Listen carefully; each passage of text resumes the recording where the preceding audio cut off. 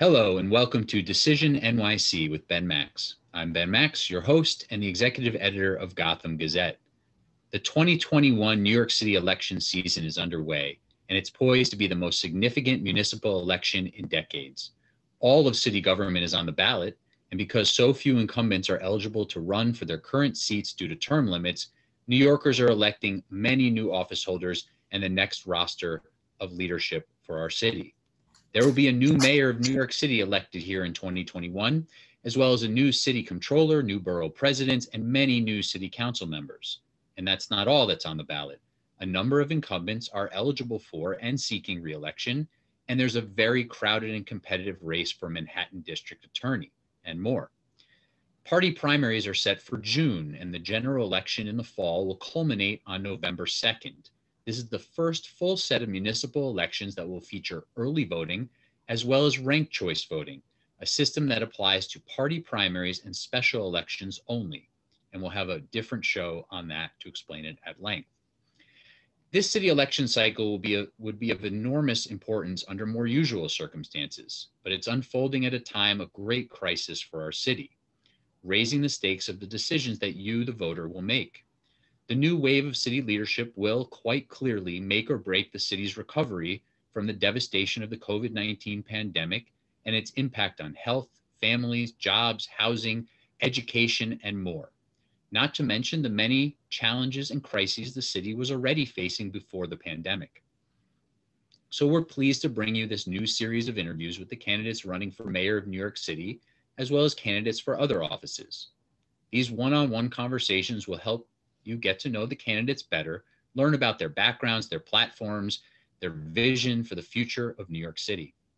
We hope this and other interviews will help you sort through your many choices and make an informed decision when it's time to vote.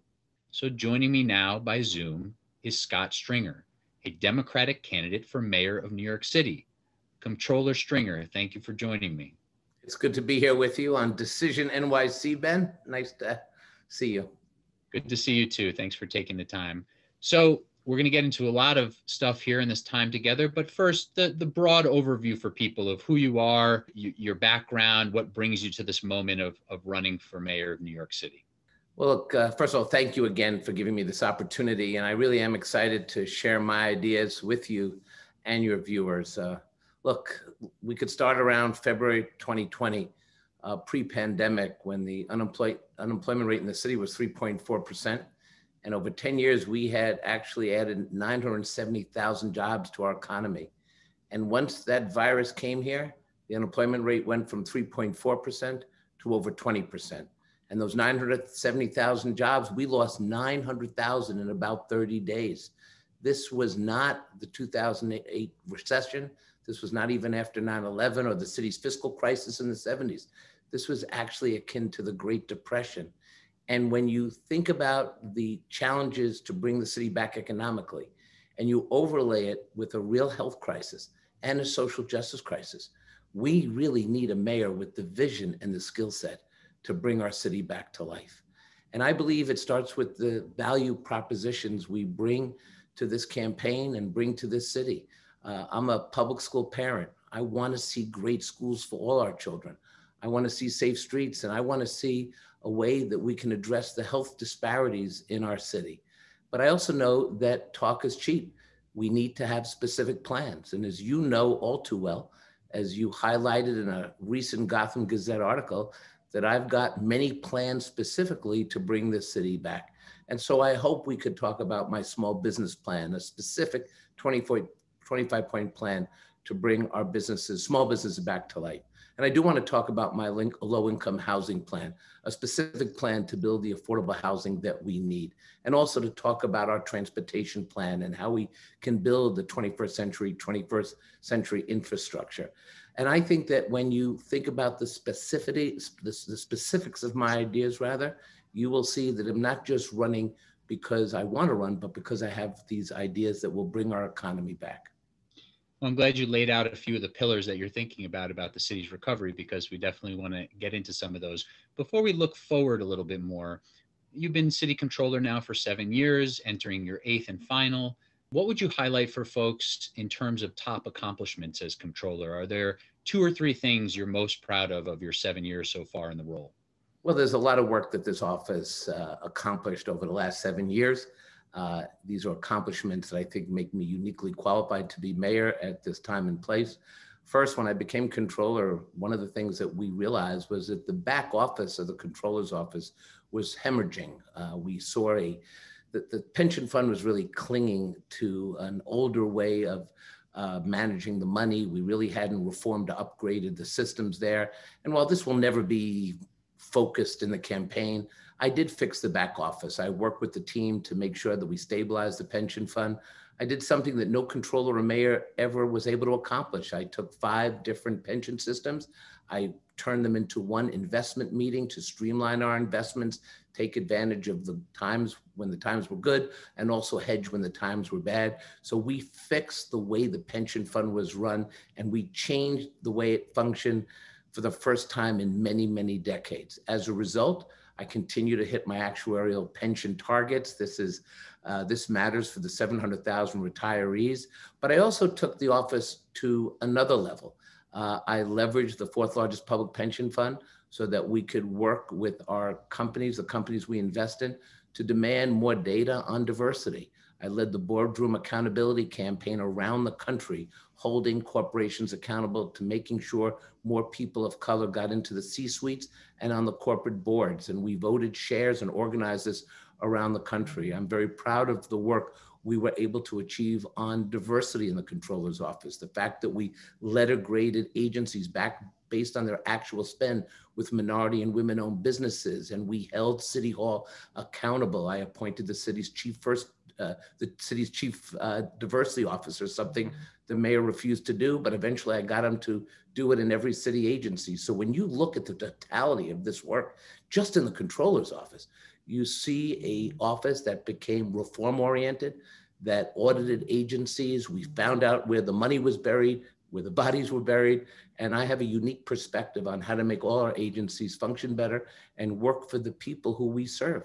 So let's stick with that for a minute then. You've promised here in the early mayoral campaign to, quote, manage the hell out of this city, unquote. What does that mean, though?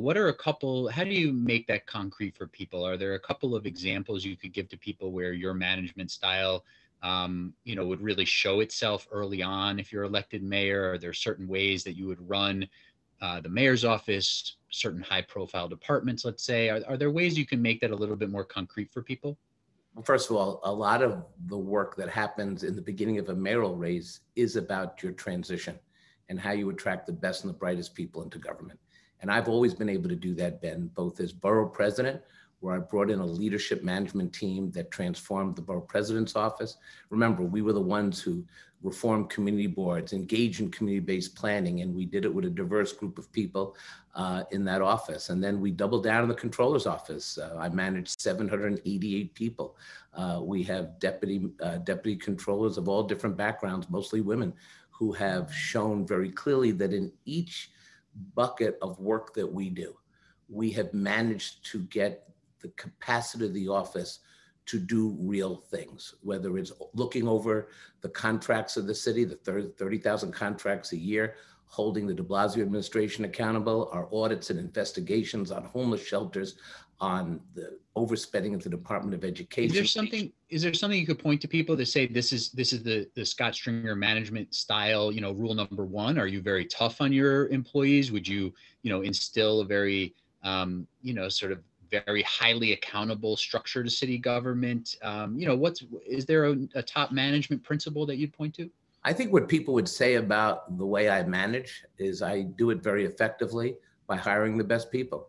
There'd be whatever critics I may have, the one thing that I think everyone agrees on is I manage well, and I manage an office of great competence, but also we elevate the office. We do the things that no one expected from the office, and that is shown through our audits, through our reports, through our policy initiatives, through the work we're doing on fossil fuel divestment and climate change.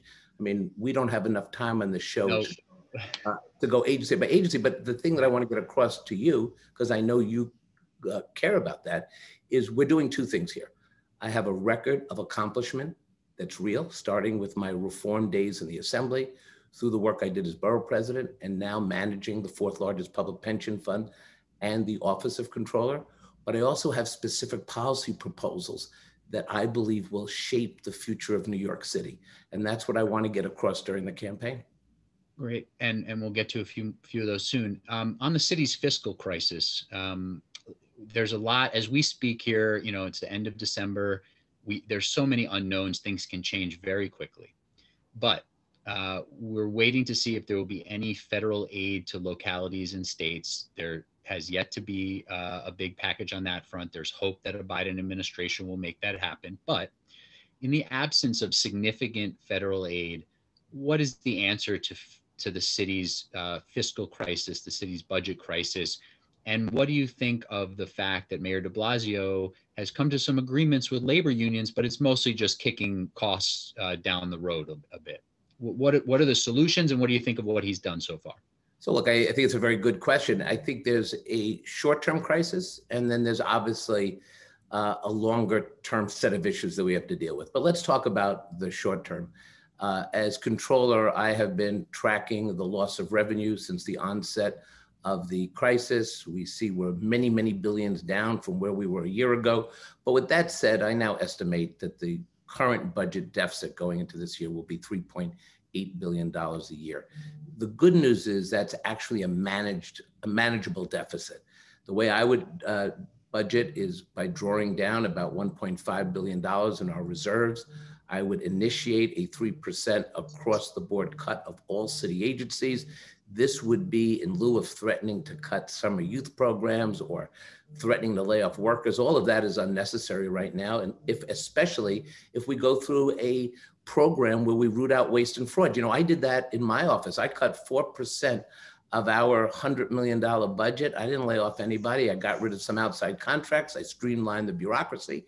And if the mayor would just take the time to do this work, we would realize another $1.1 billion in savings. Now you're up to $2.6 billion. And thanks to my office and OMB, we've also refinanced a lot of debt to the tune of between 600 million and 800 million. So we are getting close to balancing the $3.8 billion budget deficit. I would not have gone to Albany and tried to borrow my way out of the initial crisis. Patience and smarts was required during that time. I said to the mayor, do not borrow and have walking around money. Let's be prudent and hold that borrowing for a time when we're really going to need it. And as you said, the big question is what happens if we got no aid? Well, then we still preserve $5 billion in borrowing. And part of being mayor is also being able to understand that you don't have to be reactive if you do the day-to-day management of the city. So that's what I mean by managing the hell out of the city. You got to manage the hell out of the budget. You got to manage the hell out of a strategic plan with Albany to put us on sound financial footing. And what do you make of what the mayor has done with the labor unions? Do you think, you know, there's a lot of discussion that when the city was facing a fiscal crisis in the 70s, you know, labor came to the table in a different way. The mayor has made some labor agreements, but like I said, more just, you know, kicking some costs down the road a little bit. What do you make of that? Does more structural change need to happen with labor agreements at this time? Look, right now we need to work with labor and the business community, similar to the way labor and the business community played such a critical role in bringing the city back to life during the fiscal crisis in the 70s. That's a model that has always worked. Obviously, mayors have to continue to negotiate with labor. That won't change, and that has to continue to go forward. But at the end of the day, we need a plan, a financial plan, both short-term and long-term. Now, the long-term is a federal stimulus package, and we need to do two things. One, we have to get state and local government relief. But here's the question that we need to start talking about. What are the buckets that need to be filled? What do we do when we do have that relief? Everybody thinks, well, once we get all the federal and state money into the city economy, well, we're done, right? But that's not true. So how do we take that bucket of money and reimagine and rethink about the city economy? And part of what I want to do is look at the devastating impact of COVID, that's our health crisis, and look at the devastation. What happened in the Bronx? What happened in Brooklyn? What happened in communities of color? You know, I lost my mom to COVID in April at the height of the pandemic. And it was her doctor who said to me, you have to understand This is not a disease that is just taking our parents and grandparents in their 80s with pre-existing health conditions like my mom. What's happening in our hospital in the Bronx is we're losing Black people in their 40s, Latino people in their 50s, people suffering from type 2 diabetes and asthma and obesity. And the doctor was very clear. Government was the problem. You see, we manage people's illnesses, but we never invested enough to solve that. Mm-hmm. The next mayor can't just bring the economy back. It's the way we bring it back and what we invest in, because the pandemic showed what discrimination really means. And in this case, it was life or death. And that's why I spend so much time thinking about affordable housing and small business and health disparities as the next mayor, because it's not enough to bring the city back to life, but who are we bringing it back for? It's got to be for everybody this time. My condolences again about your mother. I'm sorry about that. No, and I thank you. Before we move on to other things, just wanted to follow up on the sort of long-term structural budget question. Do you think that on labor issues, municipal labor unions and employees need to start contributing to their healthcare premiums? Should they be paying a portion of those when they currently don't? I think right now we have labor agreements that reward the hard work of municipal workers. I'm always amazed that any time that we have an economic misfortune, the first thing we turn to is the people in labor and start taking away their benefits, their health benefits, their kids' future. I don't think that's the priority. I think the priority is not about cutting summer jobs, as the mayor suggested, at the onset of the crisis. I don't think the future is laying off 34,000 municipal workers. What my data as controller shows very clearly is we are not at that bridge. Now, that doesn't mean that we're not constantly talking to labor. We're not constantly monitoring the economics of this situation. But right now, that's a false choice. Mm-hmm. Yeah, even before this crisis, obviously, there's been talk for a long time about sort of the city's, long-term structural fiscal health and whether that needs to be tackled. Healthcare savings, there's been some achieved under this mayor, but the longer-term structural question. So it sounds like that's not something quite yet that you think needs to be. I don't think we're there in the midst of the pandemic. As labor agreements come up and the negotiations go back and forth, that should be done through the lens of what's the best contract. But I don't think right now that we go after the most vulnerable people, the people who, by the way, many of our city workers were the frontline workers. Essential workers, yeah. Well, they were the ones who gave up their lives, the MTA workers, the city workers.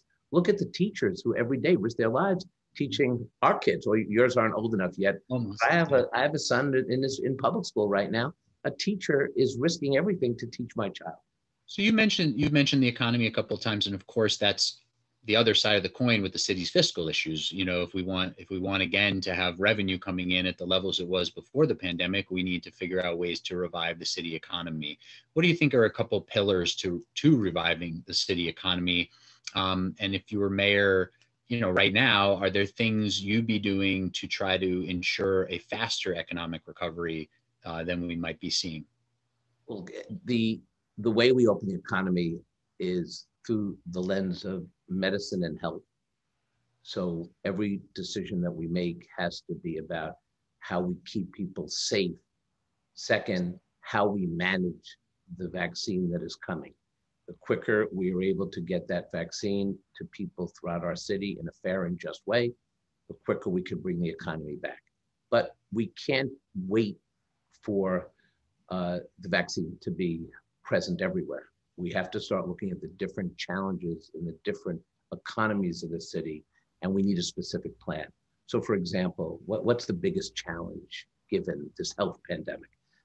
Opening up our hotels and Broadway and all of our cultural institutions, that's a challenge because we have to think about how we do that and what we prepare for before there's total inoculation. So I think we need to double down on outdoor dining.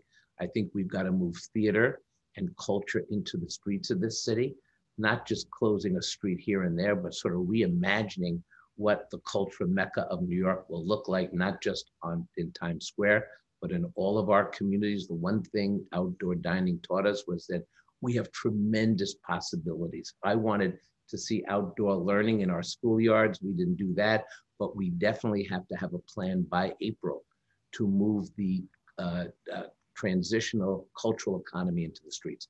That has to be done sooner rather than later. And then second, we also have to think about what we're going to do to sort of conquer the health disparities in our city. I said, look, this is the time now to think about a different way of using resources in our neighborhoods. We have a specific plan for that. But the biggest challenge we also have to face is how do we help our small businesses? You know, we've lost thousands of small businesses, 525,000 jobs were lost. Many of these small businesses are in immigrant communities and communities of color. We have got to go in there and do the following under my plan. They need tax breaks because the costs of shifting outdoors has been pretty expensive. We also need to incentivize new businesses to go to hollowed out commercial corridors. We now have 17 million square foot of vacant storefront space. So I want to give those incentives to those businesses. 3, small business services. Get out into every store and help build a tech platform so that we can add revenue to some of these small businesses. You know, there are some people who have mastered deliveries and tech, and then there are others because of language barriers or because of different, experiences and lack of resources. They don't have the same internet capacity. We should mobilize a tech core to go in and service every single business. And I could continue to talk specifically about how we do that. Those are certainly a few good highlights. And as you mentioned, people should look up the rest of the details of some of your plans. We'll try to hit on a variety of things here. Just quickly, one more on the economy. Would you be a mayor who's sort of on the phone with some of the biggest corporations and trying to bring, big corporations, not to relitigate the Amazon deal, because we're not going to do that here. But, are you the type of mayor who would be focused on the small businesses, as you just mentioned, but also trying to be on the phone with some of the big executives, whether they already have offices in the city or you're trying to lure them here? Is that the type of approach you'd also take? Well, why can't we start with Amazon?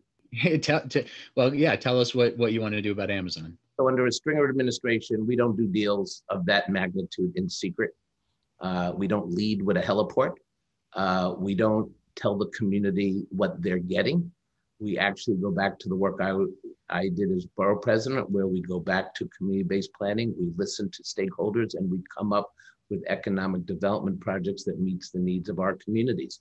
If you look at the rezonings over the last few years, especially the ones that were housing-based, we allowed developers to build luxury development and sprinkle in a few units of affordable housing. Ben, in many of our neighborhoods, that affordable housing was actually unaffordable to the people in the community. So we ended up gentrifying whole neighborhoods, increasing homelessness, and basically giving away the city land. I have a completely different approach on how we do this work. It has to be community-based.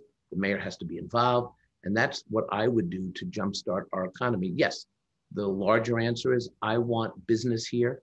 I want people from all over the world to continue to come here.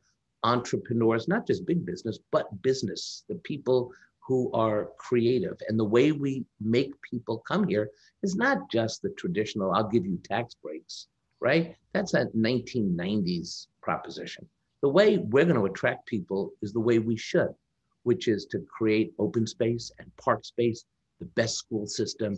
I want people to realize that this is the city you come to if you want to live among diverse people with different languages and culture. And we've got to market our city for the new 21st century economy. I believe everyone who left will come back, because who really wants to live in Texas, for God's sake? And everybody who is deciding where to go in the world will come here if the next mayor shows the ability to govern, to manage the hell out of the city, but also to have a sense of passion about equality and social justice. And you hit on it here, but that also gets into a delicate balance around housing, right? And anybody who you're trying to attract to come here wants to know that there'll be affordable housing. The people who already live here don't want to be displaced by people coming here for jobs and opportunities, and everybody wants there to be enough housing and enough affordable housing. You have a plan to mandate affordable housing in all new construction, wherever it might happen in the city. Are you prepared, though, to tell a variety of communities around the city that they need to accept more housing, especially wealthier communities? Well, see, here's the thing.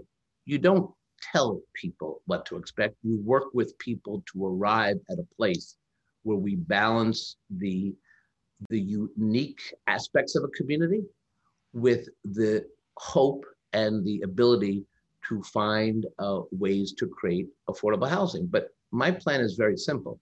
We do need to build universal affordable housing. The piecemeal development approach is creating a city for the very, very wealthy with enclaves for the very poor. Nothing is aspirational, and the failed housing policies must change. So with as of right development, we need to set aside real affordable housing. I also think we have to take advantage of the vacant land in this city. You know my proposal, create a land bank, turn that land back to the people and community-based organizations. Reform 421A, put the subsidy to actually build the affordable housing that we need. And that is going to be my approach. In fact, I would say so far out of any candidate in the race, you can see exactly where I stand, because not only have I put out a low-income housing plan, I've also talked about what we also address the issues related to homelessness instead of managing the system. Lastly, we've siloed homelessness and low-income housing. We've got to merge the two if we're really going to reduce homelessness. And unfortunately, I only have a few minutes left, so I also want to get to crime and policing. But just lastly on housing, you came out in support of upzoning in the Soho area. Are you prepared to support upzoning other wealthier neighborhoods in the city to increase housing density and not have it be, continue to be in lower income communities of color like the de Blasio administration has done? Well, I said it. I mean, I think that, look, I'm not suggesting in Soho that we build 80-story buildings, but we can certainly, within the scale of this very special community, we can find our way to affordable housing. And that's what I'm saying. Look, I believe that we have to make sure that we don't overrun our communities with overdevelopment, but every neighborhood has to do its share. And that is. Do you believe in the concept of comprehensive planning cycles for the city that's just been introduced in the city council? I've been talking about that before any bill was introduced, because we invented it when I was borough president. History is not kind to people who were doing things that many years ago, but my view is very simple. I believe that we need to give communities the resources to compete with the $1,000 an hour land use lawyers who come to communities with big development plans, but communities do not have the leverage or the ability to navigate the zoning process that we have. That's why, as borough president, I created the Urban Fellows Program. So I put urban planning graduate students into communities to give them the ability to do the work needed to create community-based plans. Remember 197A, the ability for a community to come up with a real plan. I want to go back to that, because once you have a community plan and once everyone's at the table, then everybody is going to be successful, I believe.